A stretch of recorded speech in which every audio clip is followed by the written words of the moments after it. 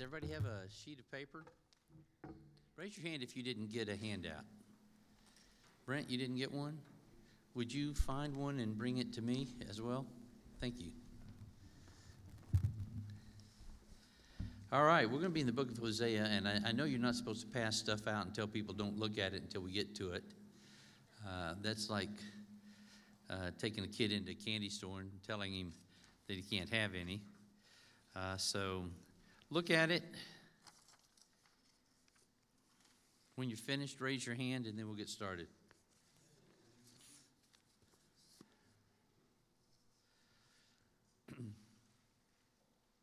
All right, thank you all. All right, so we're in the book of Hosea, and it is one of the 12 books, or the 12 minor prophets. They're not minor because they're not important. They're just called the minor prophets because they're short. So each of them is pretty significant. And tonight we're going to do Hosea. And what I want to do is I want to give the background. Is this reverberating back out there, or is it just in my ears? What does this mean? This means it's good? It's good, okay. All right.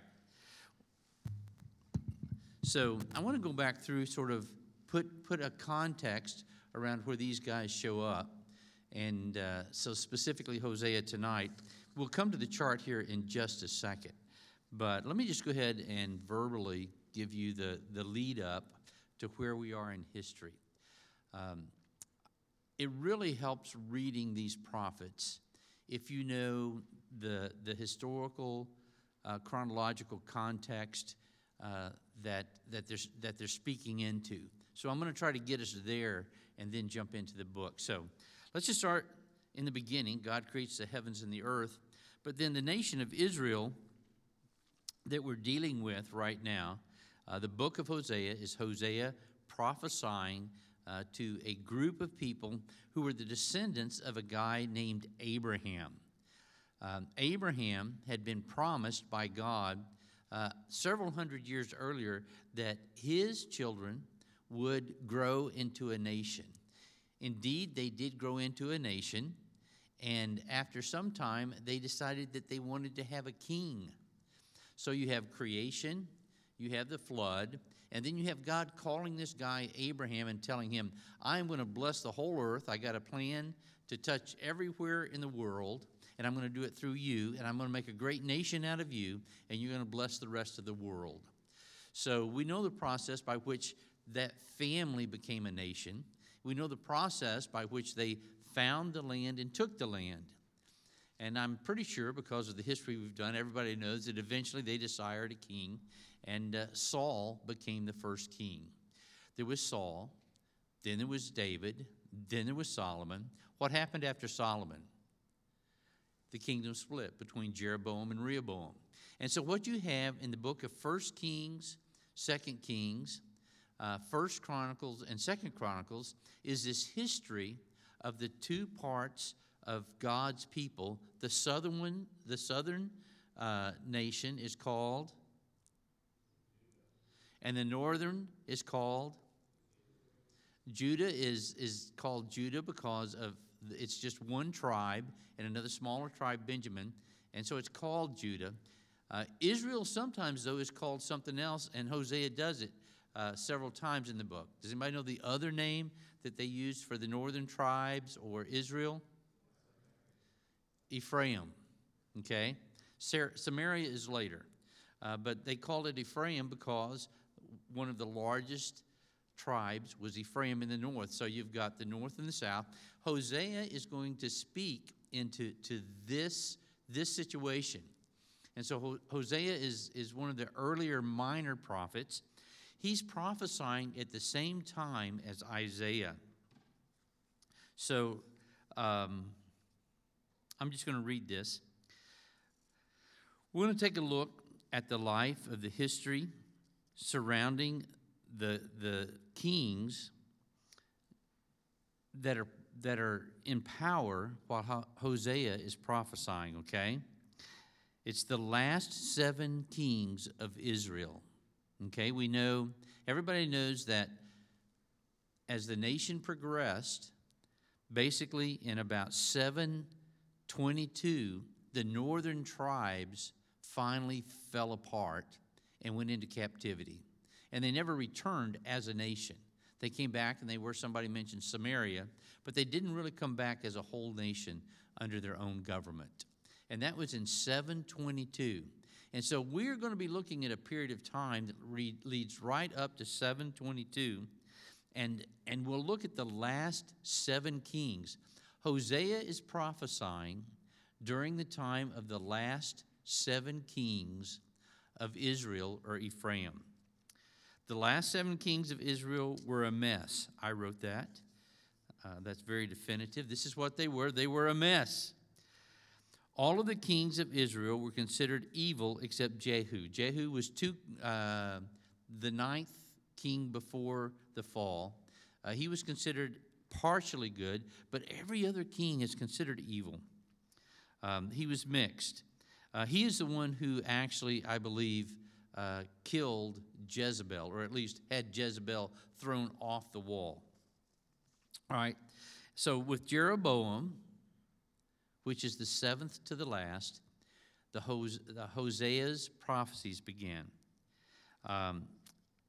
And this is the final descent into what could be compared to a woman who has decided to leave her life behind and to begin to sell her life into prostitution and to burn out and to be known no more.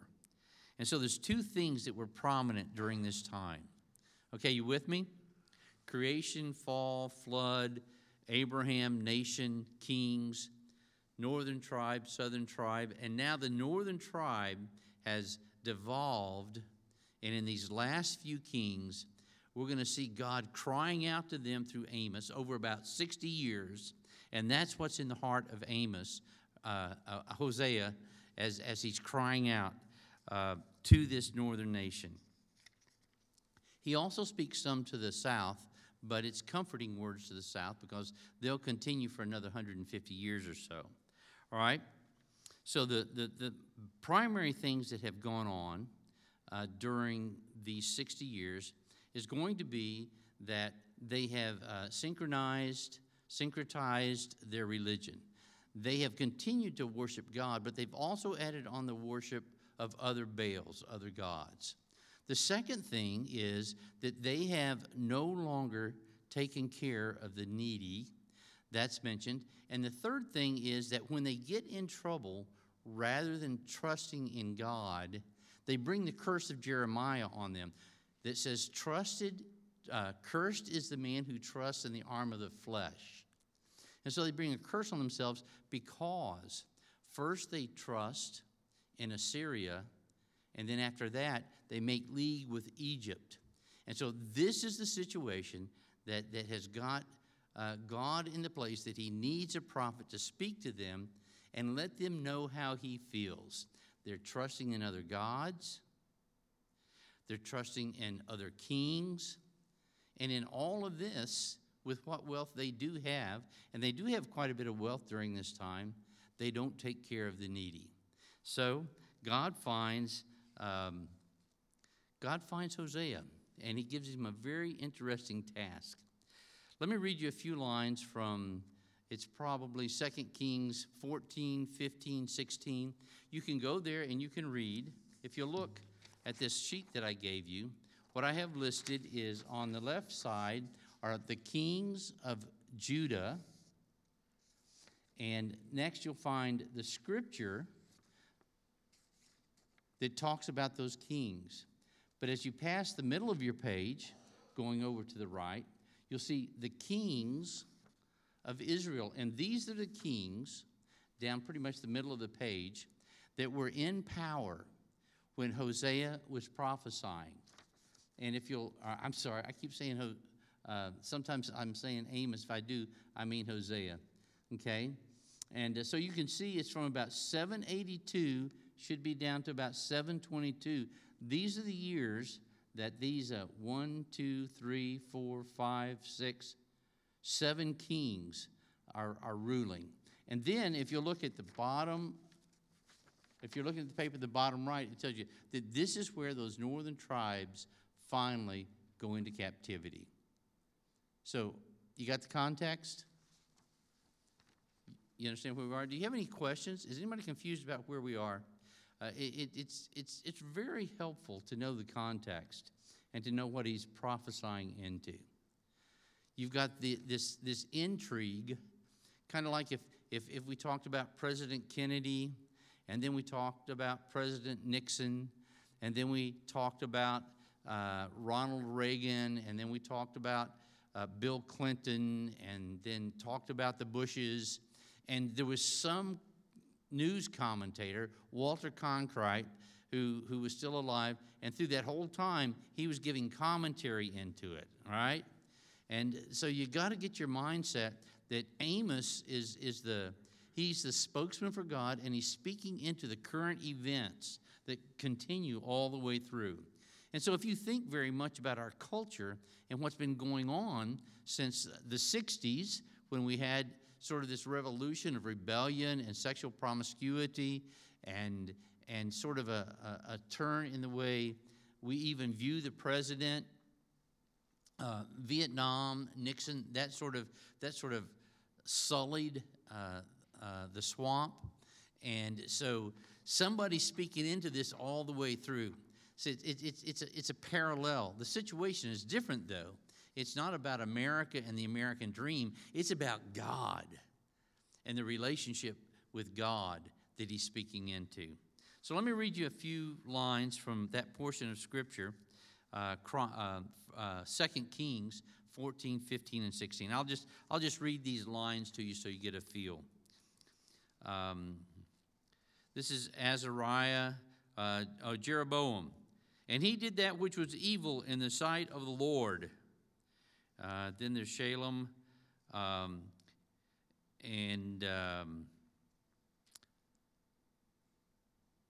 he reigned a full month, because Menahem, the next king, killed him. And then he went into a city that wouldn't open the doors, and all the women therein that were with child he ripped up, which means he cut the children out of their bellies. And Pul, the king of Assyria, came against Menahem, but here Menahem makes a deal and becomes vassal to Assyria. Let's keep going. Chapter 15. This is Azariah. Let's see. In the 50th year of Azariah, king of Judah, Pekahiah, the son of Menahem, began to reign over Israel and Samaria, and reigned 2 years. And he did that which was evil in the sight of the Lord. But Pekah, the son of Remaliah, a captain of his, conspired against him and smote him in Samaria, in the palace of the king's house, with about 50 men. And he killed him. And so Shalmaneser, king of Assyria, came up against him, and Hoshea, his servant, gave him presents. And the king of Assyria found conspiracy in Hoshea, for he had sent messengers to So, king of Egypt. So here, this last king, he's the one who makes this deal with Egypt to protect him from Assyria. So basically, they do that which is evil in the sight of the Lord. They go in and they kill and they ravage, and they continue to, when it says that they continued in the sins of Jehoshaphat, it means that they continue to worship the Baals. It's kind of like listening to the news today. It wasn't good. All right. So next, let's go ahead and let me just read this verse. Hosea 4:6. My people are destroyed for lack of knowledge. Because you have rejected knowledge, I will also reject you, that you shall be no priest to me. Seeing that you have forgotten the law of God, I will also forget your children. That's Hosea 4:6. Okay?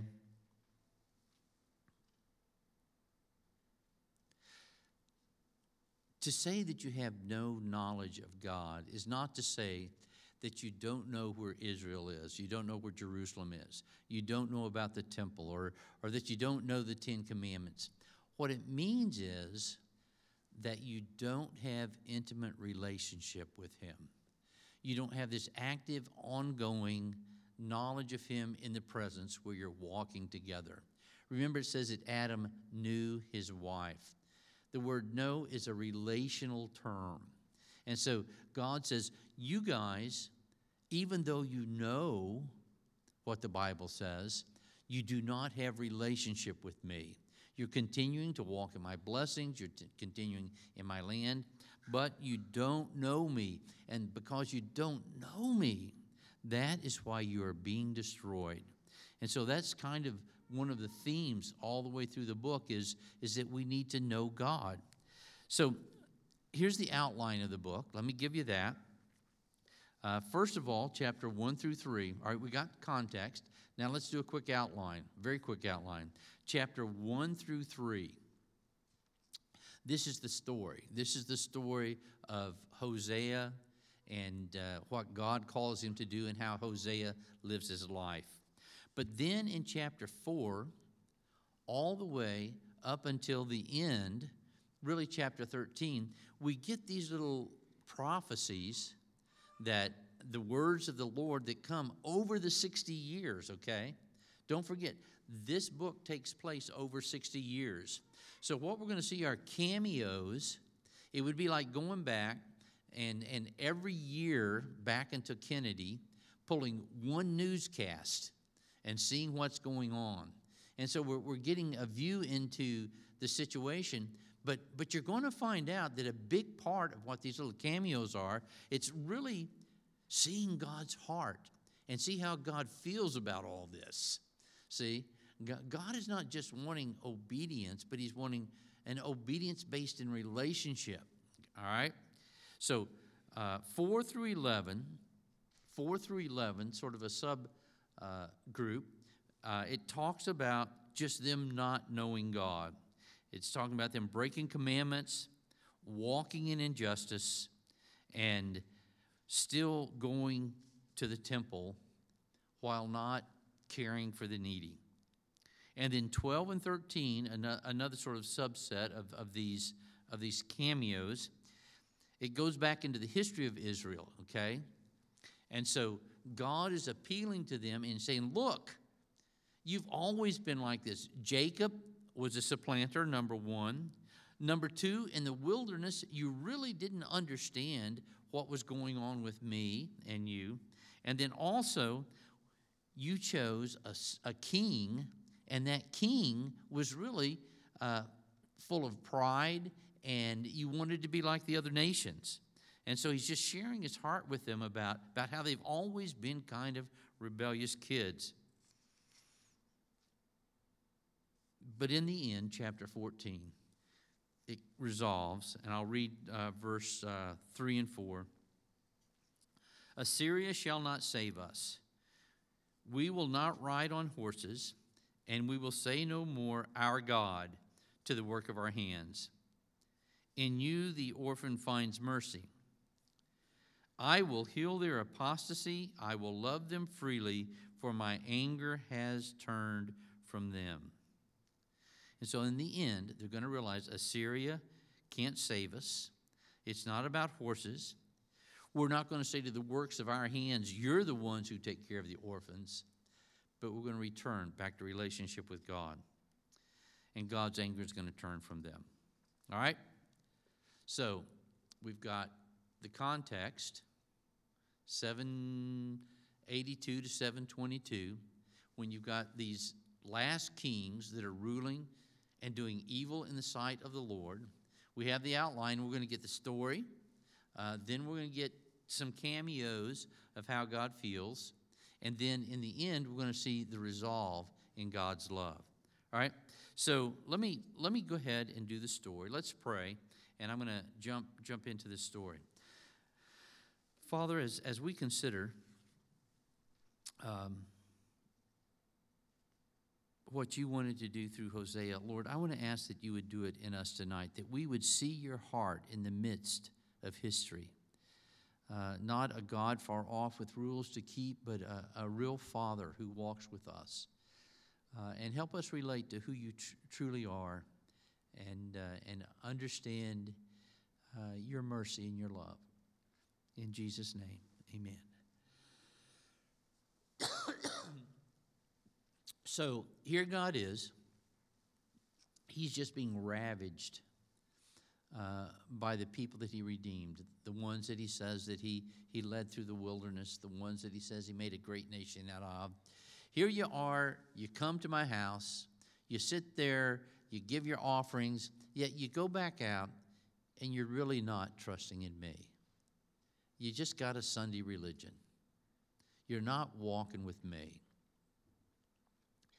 And I'd like you to know how I feel about it. And so as God often did with prophets, he found a guy and he said, listen, Hosea, I need for Israel to understand what they're doing to me. And you're the guy. And so I've got a plan so that Israel can understand my position. Israel can understand how I feel. And so the word of the Lord, verse 1, that came unto Hosea, the son of Beeri, in the days of Uzziah, Jotham, Ahaz, and Hezekiah, kings of Judah, and in the days of Jeroboam, the son of Joash. You notice he only gives one king of Israel. He doesn't give those other kings. I don't know exactly why. He just mentions the first one, but he prophesies all the way through the rest of them. We know because they parallel the kings in Judah. The beginning of the word of the Lord by Hosea. Can you imagine? God shows up and you begin to feel tingling and you realize, whoa, I'm going to become a prophet. I'm going to become the man of God. And the Lord said to Hosea, go and take unto thee a wife of whoredoms and children of whoredoms. Wait a minute. I thought I was getting a prophetic calling here. I want you to go marry a whore. This is the word of the Lord. I remember the first time I read this book. I was a teenager, and my view of men of God were that they were holy, set apart, chaste, and all that, and I had to read it 3 or 4 times before I could even accept God was going to have this man go and find a woman who had been selling her body on the street, in the threshing floors where they usually did it. Blew my mind.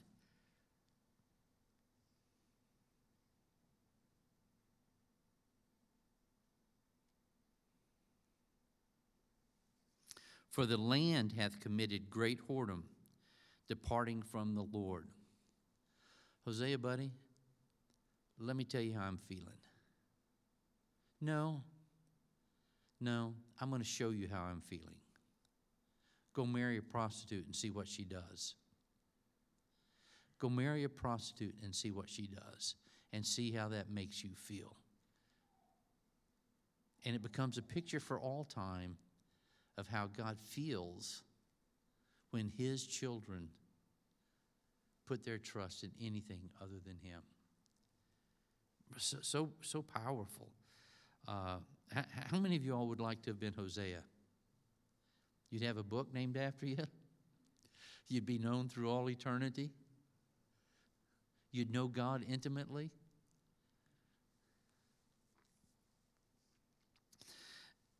One of the things that we have to understand, if we're really going to relate to this story, is that the cultures live by different sort of overarching paradigms. There's the power, ruler, servant paradigm. You're either a leader or you're a servant. That's one paradigm. Another paradigm is either you're wealthy or you're poor. You're by class it's called an economic class. But this culture, what was important was either you were part of the honored society or you were the outcast who lived in shame. And so obviously a prostitute would be someone who lived in shame. And so to marry someone who lived in shame was to bring shame upon yourself. And so imagine if your son came home. I have an uncle, Uncle Sterl, who woke up one morning and rolled over and looked this lady in the eye and said, "Who are you?" And she looked back at him and she said, "Well, I'm your wife. We got married last night." He was quite the character, but he had gone out and had some fling and got drunk and got married. Can you imagine him bringing that woman home to my grandmother, who was a holy woman of God? How ashamed would my grandmother feel of that? And how, if Sterl would have gone home to Dayton, Tennessee, and gone to church in the little Church of God where Grandma went and brought this floozy in that everybody knew was just sleeping around all the time. It would have just been great shame. And I think we have to understand that God suffers shame. God suffers shame when we as his people, and hurt when we as his people love another man, trust in another country, trust in our own riches. Jesus, he died the death of a convict. He died on a cross. It says, we despised him, considered him to be stricken. Despise, if you look it up, is the opposite of honor. Jesus partook in dishonor, being dishonored. But now, in all of this, you got to remember that it's reflecting who God is. Hosea did not marry a woman and she became a prostitute. He knew what he was doing before he got into it. That's the good thing about it. God knows what he's getting into before he marries us. It's not like I chose a bunch of great people and now look what you've done. I knew who you were. I knew how this was going to go. And so he calls them, and the next thing says, verse 3, so he went and took Gomer, the daughter of Diblaim, which conceived and bare him a son, and the Lord said unto him, call his name Jezreel. Now, we don't have time to go back into the history of all of this, but Jezreel is a place, it's a battlefield, and it's a place where not only had Jehu had those eunuchs throw Jezebel off the wall, but he also went and destroyed all of the family of King Ahaz, and he went overboard. So God says, I am going to return the blood of Jezreel on the children of Israel. In other words, I'm going to destroy them. I'm going to take them to a battlefield, and they're going to be defeated. And I want you to name this first son Jezreel. God scatters. God scatters. And so now, all right, I don't know when this is. It's probably when Jeroboam is king. But now, this kid's going to be 30 years old, 40 years old, and everywhere he goes, his name's going to say, God's going to scatter us. And so now he's got prophetic voice through his kids. God's going to scatter us. Then she conceived again, verse 6, and bare a daughter. And God said unto him, call her name Lo Ruhamah, for I will no more have mercy upon the house of Israel, but I will utterly take them away. And so now he's got this little child walking around. Hey, no mercy. And every time he calls that child, every time she goes in the street and people call her name, they are calling out, no mercy, no mercy. It's a prophetic word. Guys, why are we living this way? God's going to bring an army to judge us. We're moving away from the mercy of God. Yet for Hosea, it's his wife and its kids. And it's not just this joyous preaching moment, but it's, I'm living with a woman who's going to go back out into adultery. My kids, their names speak judgment on the nation. And she conceived again and bare that daughter. But in the midst of it, look at this, verse 7. But I will have mercy upon the house of Judah. I think that it's important for you to realize that in the midst of this, Hosea, I'm going to have you prophesy. And it's going to reveal to them, and you're going to understand, and it's going to be an impartation to their soul of where I am in this. But you need to know, I'm looking at your sister Judah. And I'm not going to destroy her because she hasn't gone overboard. There's still hope for her. I'm not just mad and raging and just meting out judgment because I'm mad. I'm doing something here. Verse 8 and 9. Now when she had weaned Lo Ruhamah, that is, no mercy, she conceived and bore a son. Then said God, call his name Lo-Ammi, for you are not my people, and I will not be your God. You are not my people, and I will not be your God. So this is what I want your ministry to be. I want you to bring shame upon yourself by taking a woman from the street. I want you to, through the early years of your marriage, to have children that are foreboding. And then somewhere along the way, your wife is going to leave you again. This is my life. This is what I've lived. I called Israel, and the very first thing they did while Moses was up on the mountain was to build a little golden calf and worship that and have this orgy around it. From the very beginning, I knew what I was getting into. And this is what I've been dealing with all along. And then it gets down to the end.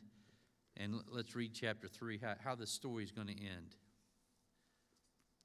And the Lord said to me, go again, love a woman who is loved by another and is an adulteress, even as the Lord loves the children of Israel. Even as the Lord loves the children of Israel. The children he's just described. I want you to go find that adulterous woman, and I want you to love her, not only so they can know my shame, not only so they can see how I feel, but so that they can understand my love never ends. Go and find that woman and love her. Even though they turn to other gods and they love their cakes of raisins. Now, I will point that out, and I will encourage you to be careful about those cakes of raisins. Go thou and see what that meaneth. That was supposed to be funny.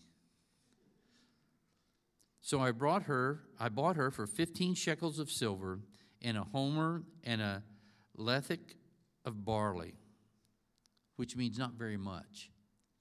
So basically, at the end of the whole thing, she's gone out, she's played the prostitute, and she gets sold as a slave, no longer desirable for anything else, and he got her really cheap. And I said to her, you must dwell as mine for many days. You shall not play the whore or belong to another man, so I will also be to you. For the children of Israel shall dwell many days without king or prince, without sacrifice or pillar, without ephod or household gods. Afterward, the children of Israel shall return and seek the Lord their God and David their king, and they shall come in fear to the Lord and to his goodness in the end, in the latter days. Wow. It's a powerful story. We could stop and spend all night on those 3 chapters. But I want to look into, okay, so that's the story, and this is what he lives for 60 years, okay? So you got to remember, while he's in his office writing this thing, these different prophecies, these next few pages are going to be him speaking how God feels, but at the same time, he's going through it. It's going to be so powerfully written because the emotion that God has, he has the same emotion because his wife is either leaving him right now. He's got this new kid that he's calling, there's no more mercy. And so in these next chapters, I just want to read a few things so you see God's heart, so you understand what goes on. And as I do it, I want to center on 3 things. Okay, the first thing is I want to center on this idea that God knows the future. God lives in the future. God's not surprised. God has this absolute understanding of where this is going, and he's going to get it there. That's the first thing, okay? Here's the second thing, though, and it's very hard to live in both of these. When you get into the free will predestination controversy or conundrum or paradox, it's very hard to live in both of those. But God knows exactly where we are going. But somehow, he lives with us right now at this point, and he relates to us where we are. And where we are now affects him, even though he knows that he has absolute control and he knows where it's going to end up. So what I want you to pay attention to as we look at some of these scriptures is the way God is relating on either level. So first, let's talk about, and this is really, I think, it's comforting to know that God does work from an eternal perspective. He's not going to get lost in the detail of the moment. He's going to live in the detail of the moment, but he's not going to get lost in it. So let me share these verses with you.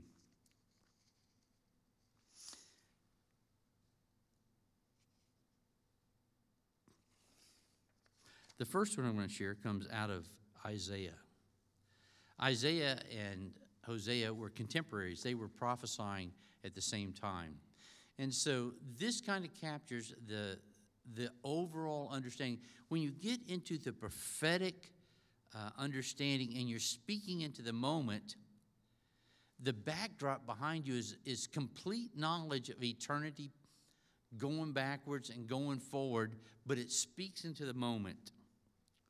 And here's what Isaiah says, 46, 9 and 10.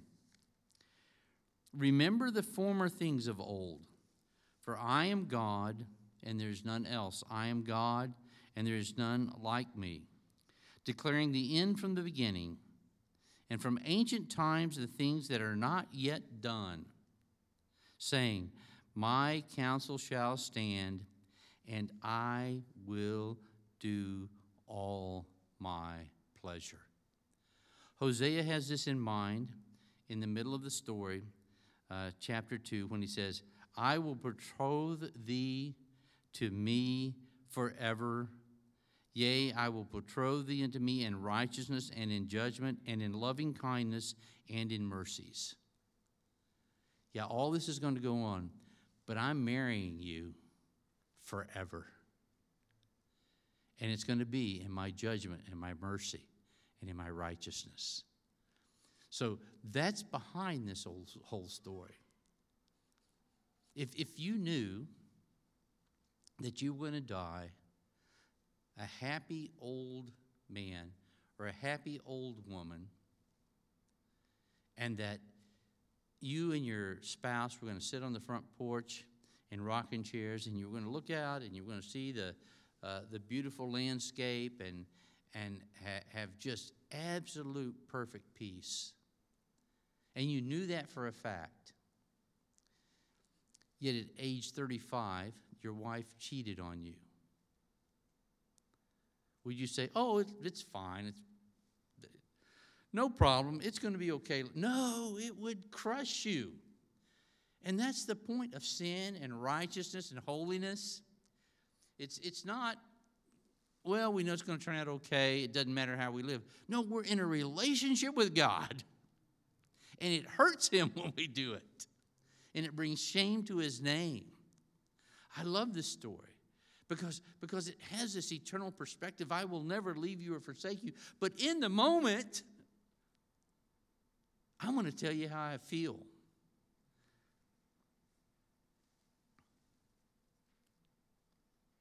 When Job was dealing with life and things, he had boils, and his kids were dead, his houses were gone, and his stupid friends were giving him advice. And he's like, God, this is just not right. This is just not right. The Lord answered Job out of the whirlwind, Job 38, 1 through 4, and said, who is this that darkeneth counsel by my words without knowledge? Shut your mouth, boy. Gird up your loins like a man, and I will demand of you, and you answer me, where were you when I laid the foundation of the world? Hey, listen, something's going on in your life right now. You're judging me by what's going on in your life right now, but let me tell you something. Where were you when I started this whole thing? With a very clear understanding, a telescopic view of where this is all going to end up, with purpose in my heart. And so God comes, and he does speak to us with this sense of, listen, I know where this is going. And don't interpret your situation in your limited knowledge, but interpret your situation by your knowledge of me. Walk with me. All right. When God made covenant with Abraham, what did he tell him? To all generations. To all generations. When God revealed himself to Moses at the burning bush, here's what he said. I am that I am. Thus shalt thou say unto the children of Israel, I am has sent me unto you. And God said moreover unto Moses, thus shalt thou say unto the children of Israel, the Lord God of your fathers, the God of Abraham, the God of Isaac, and the God of Jacob, has sent me unto you. In other words, going backwards, look at your history. I'm the God who's been involved in your history. And this is my name forever. And this is my memorial unto all generations. I have been self-sufficient from the beginning and in the lives of all of those that make up your genetic history. And I am who I am for the rest of eternity.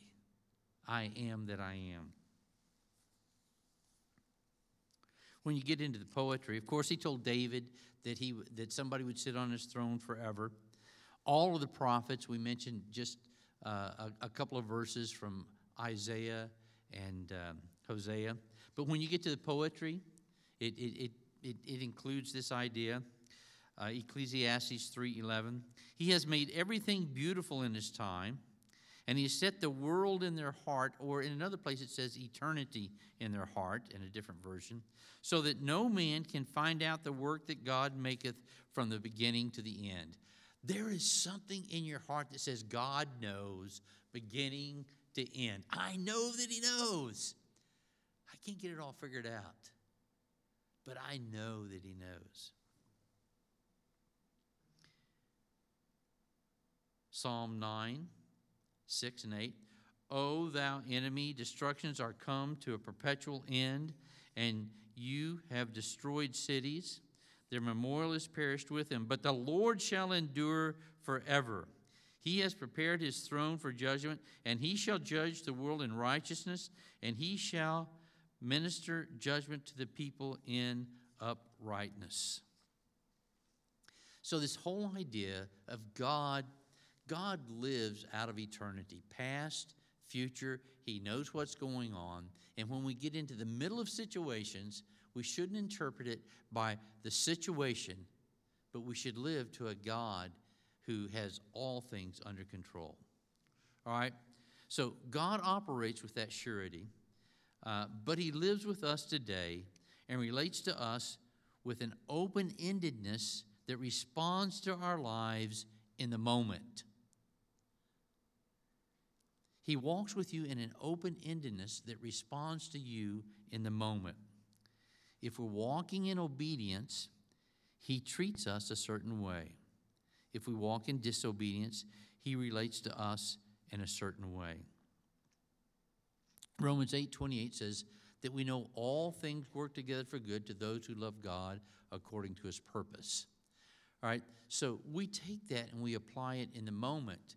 But the context of that scripture is the eternal purposes of God, which is ultimately going to manifest the sons of God in absolute glory and restore all of humanity and all of creation. We know that every individual thing that's going on is working together for the greater good of where we are headed. So, he says, but I'm going to take this journey with you. Hosea, I'm going to walk in this journey of marriage with you, and I'm going to show you that I am not just this mechanical God that's wound it all up, and I just live in absolute control, and I live with you. And I want to be connected with you as we live this out.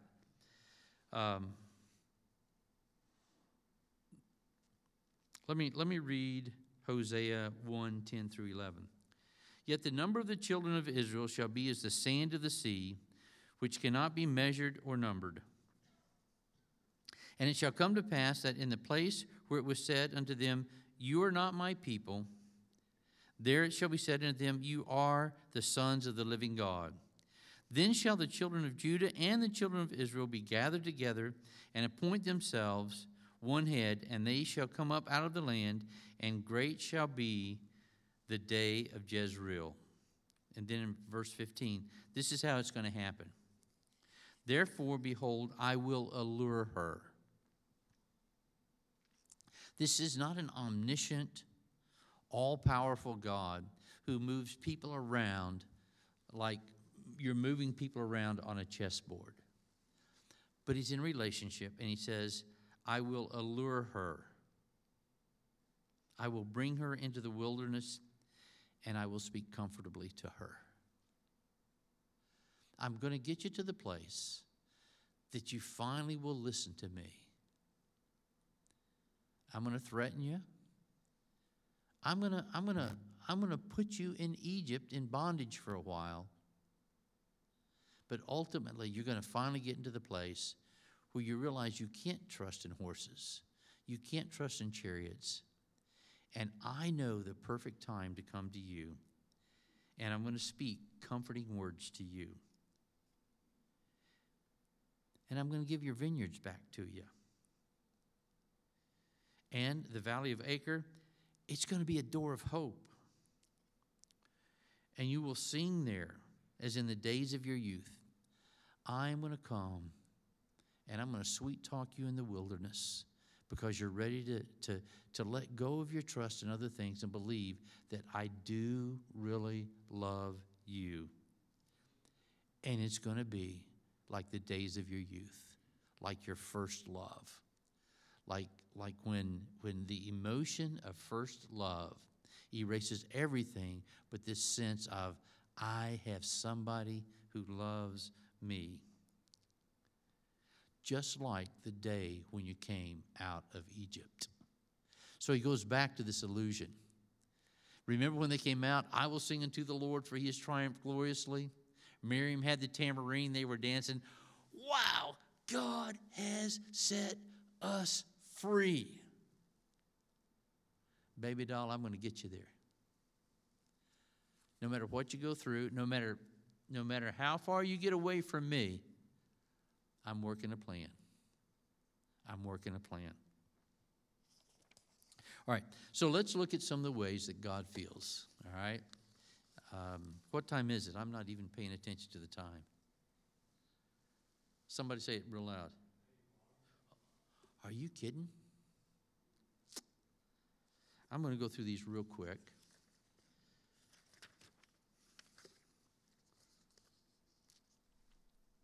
Hosea 4:3. I want you to listen to God's heart.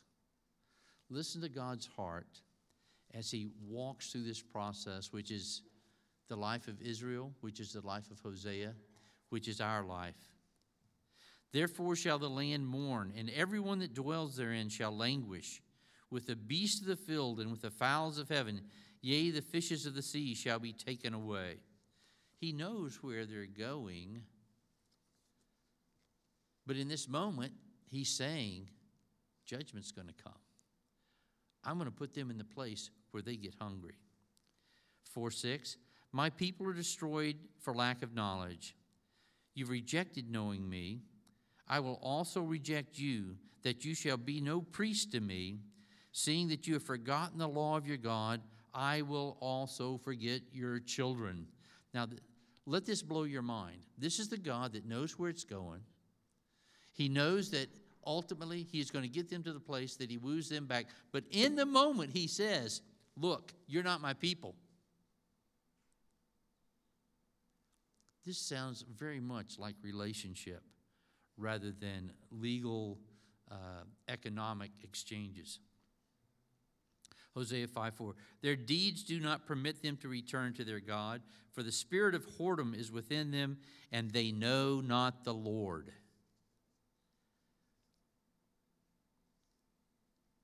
5:14, for I will be like a lion to Ephraim, and like a young lion to the house of Judah. Even I will tear and go away. I will carry off, and no one shall rescue. I will return again to my place until they acknowledge their guilt and seek my face, and in their distress earnestly seek me. I'm going to come in, and I'm going to tear them up, and I'm going to leave. Until in their distress they realize, oh, I need him. And then they seek me. This happens in Babylon for Judah. Hosea 6:1-3. And so in the midst of all of this might be along about maybe year 30, and it's going back and forth. And Hosea prophetically cries out, come, let us return to the Lord, for he has torn us so that he may heal us. He has struck us down, and he will bind us up. After 2 days, he will revive us, and on the third day, he will raise us up, that we may live before him. Of course, I'm sure some of you get the shadow there, that on the third day, Christ is raised from the dead, and the ultimate love is expressed. But let us press on to know the Lord. His going out is sure as the dawn. He will come to us as the showers, as the spring rains that water the earth. God, in response, says, I desire steadfast love and not sacrifice. I don't want you coming to church. I want you to love me. The knowledge of God. I want you to be intimately related to me rather than burnt offerings. Ephraim is like a dove, Hosea 7:11-12, silly and without sense, calling to Egypt. You're putting your trust in the government. You're putting your trust somewhere else. As they do that, I will spread over them my net. I will bring them down like birds of the heavens, and I will discipline them according to the report made to their congregation. Listen, You start putting your trust in anything other than God, and He's going to put a net over you and pull you down. Why?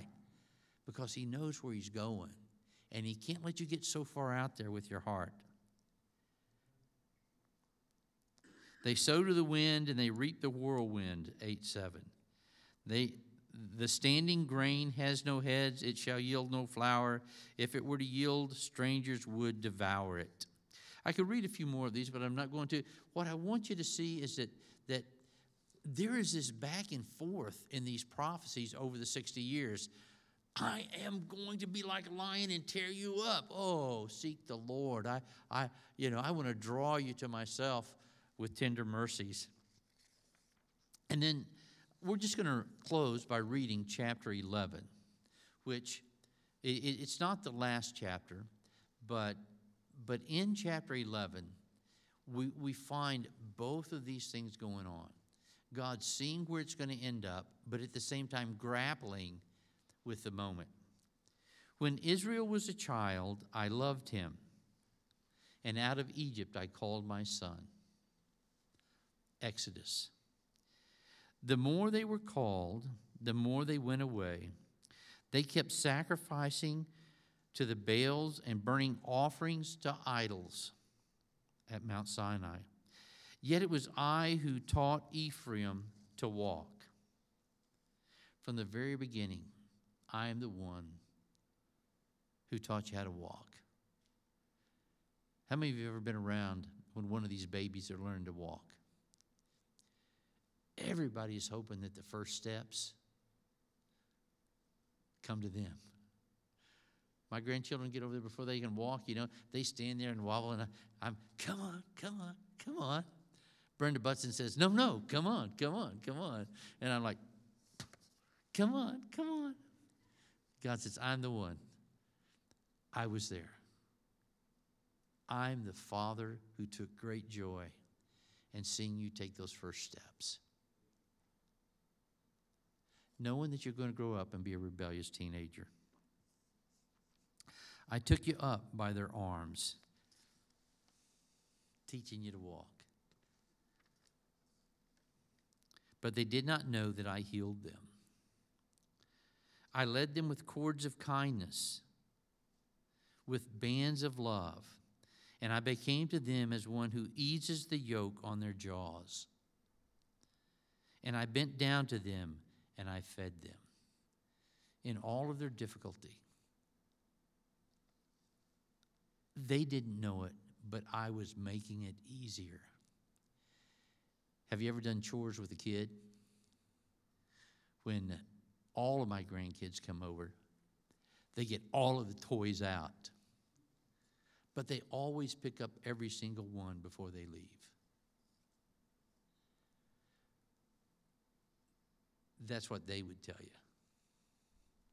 Before they leave, they're all picked up, and they've picked up a few. But mom and dad are doing the lion's share of the work, happily and joyfully. They shall not return to the land of Egypt, but Assyria shall be their king, because they have refused to return to me. They become teenagers. I'm letting them go out on their prodigal years. The sword shall rage against their cities, consume the bars of their gates, and devour them because of their own counsels. My people are bent on turning away from me, and though they call out to the Most High, he shall not raise them up at all. How can I give you up, O Ephraim? How can I hand you over, O Israel? How can I make you like Admah? How can I treat you like Zebulun? My heart recoils within me. My compassion grows warm and tender. In those moments when the battle is going on and God's having to exert himself in such a way that it confines you or it pulls you back, oh, but I can't reject you. My heart recoils within me. I grow warm and tender in the midst of your rebellion while I'm correcting you. I will not execute my burning anger. I will not again destroy Ephraim, For I am God and not a man, the Holy One in your midst, and I will not come in wrath. They shall go after the Lord. He will roar like a lion. And when he roars, his children shall come trembling from the west. They shall come trembling like birds from Egypt. Now here, the lion that ate them before is now roaring, and then they come back. And like doves from the land of Assyria, and I will return them to their homes, declares the Lord. Ephraim has surrounded me with lies, and the house of Israel with deceit. But Judah still walks with God and is faithful to the Holy One. It's a mess right now. It's a mess right now. But I'm going to get us through it because I know where we're going. And I will betroth you to me forever in righteousness and justice and steadfast love.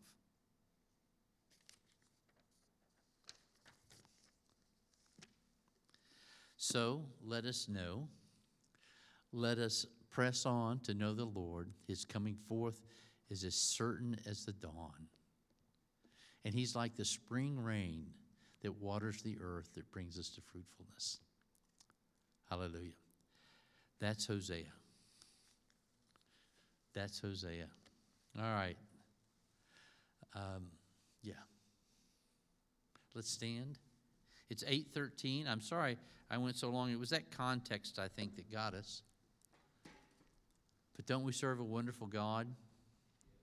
A God who is very much affected by who we are emotionally toward us, but who is a good Father who knows the beginning from the end, and he will get us there. Hallelujah. Now, I don't know if anybody here is in a place where life is training you in a way that you don't like. If you're walking in disobedience, you need to understand that, yeah, maybe God's angry, but he's also hurt. His anger does not come out of his hurt. And you also maybe ought to realize that it brings dishonor to God. But behind it all, you need to know that he's full of compassion in the midst of it. And he sees you for who you are, where you are. And he's living with you as the one who's gone before and the one who's going to get you where you need to be. So let's go ahead and close with a song. Does anybody have anything on your heart you want to share? If you do, come on up while we sing this song, and we'll let you share it before we leave. So what good song do we have, guys? Heavens. Oh, yeah.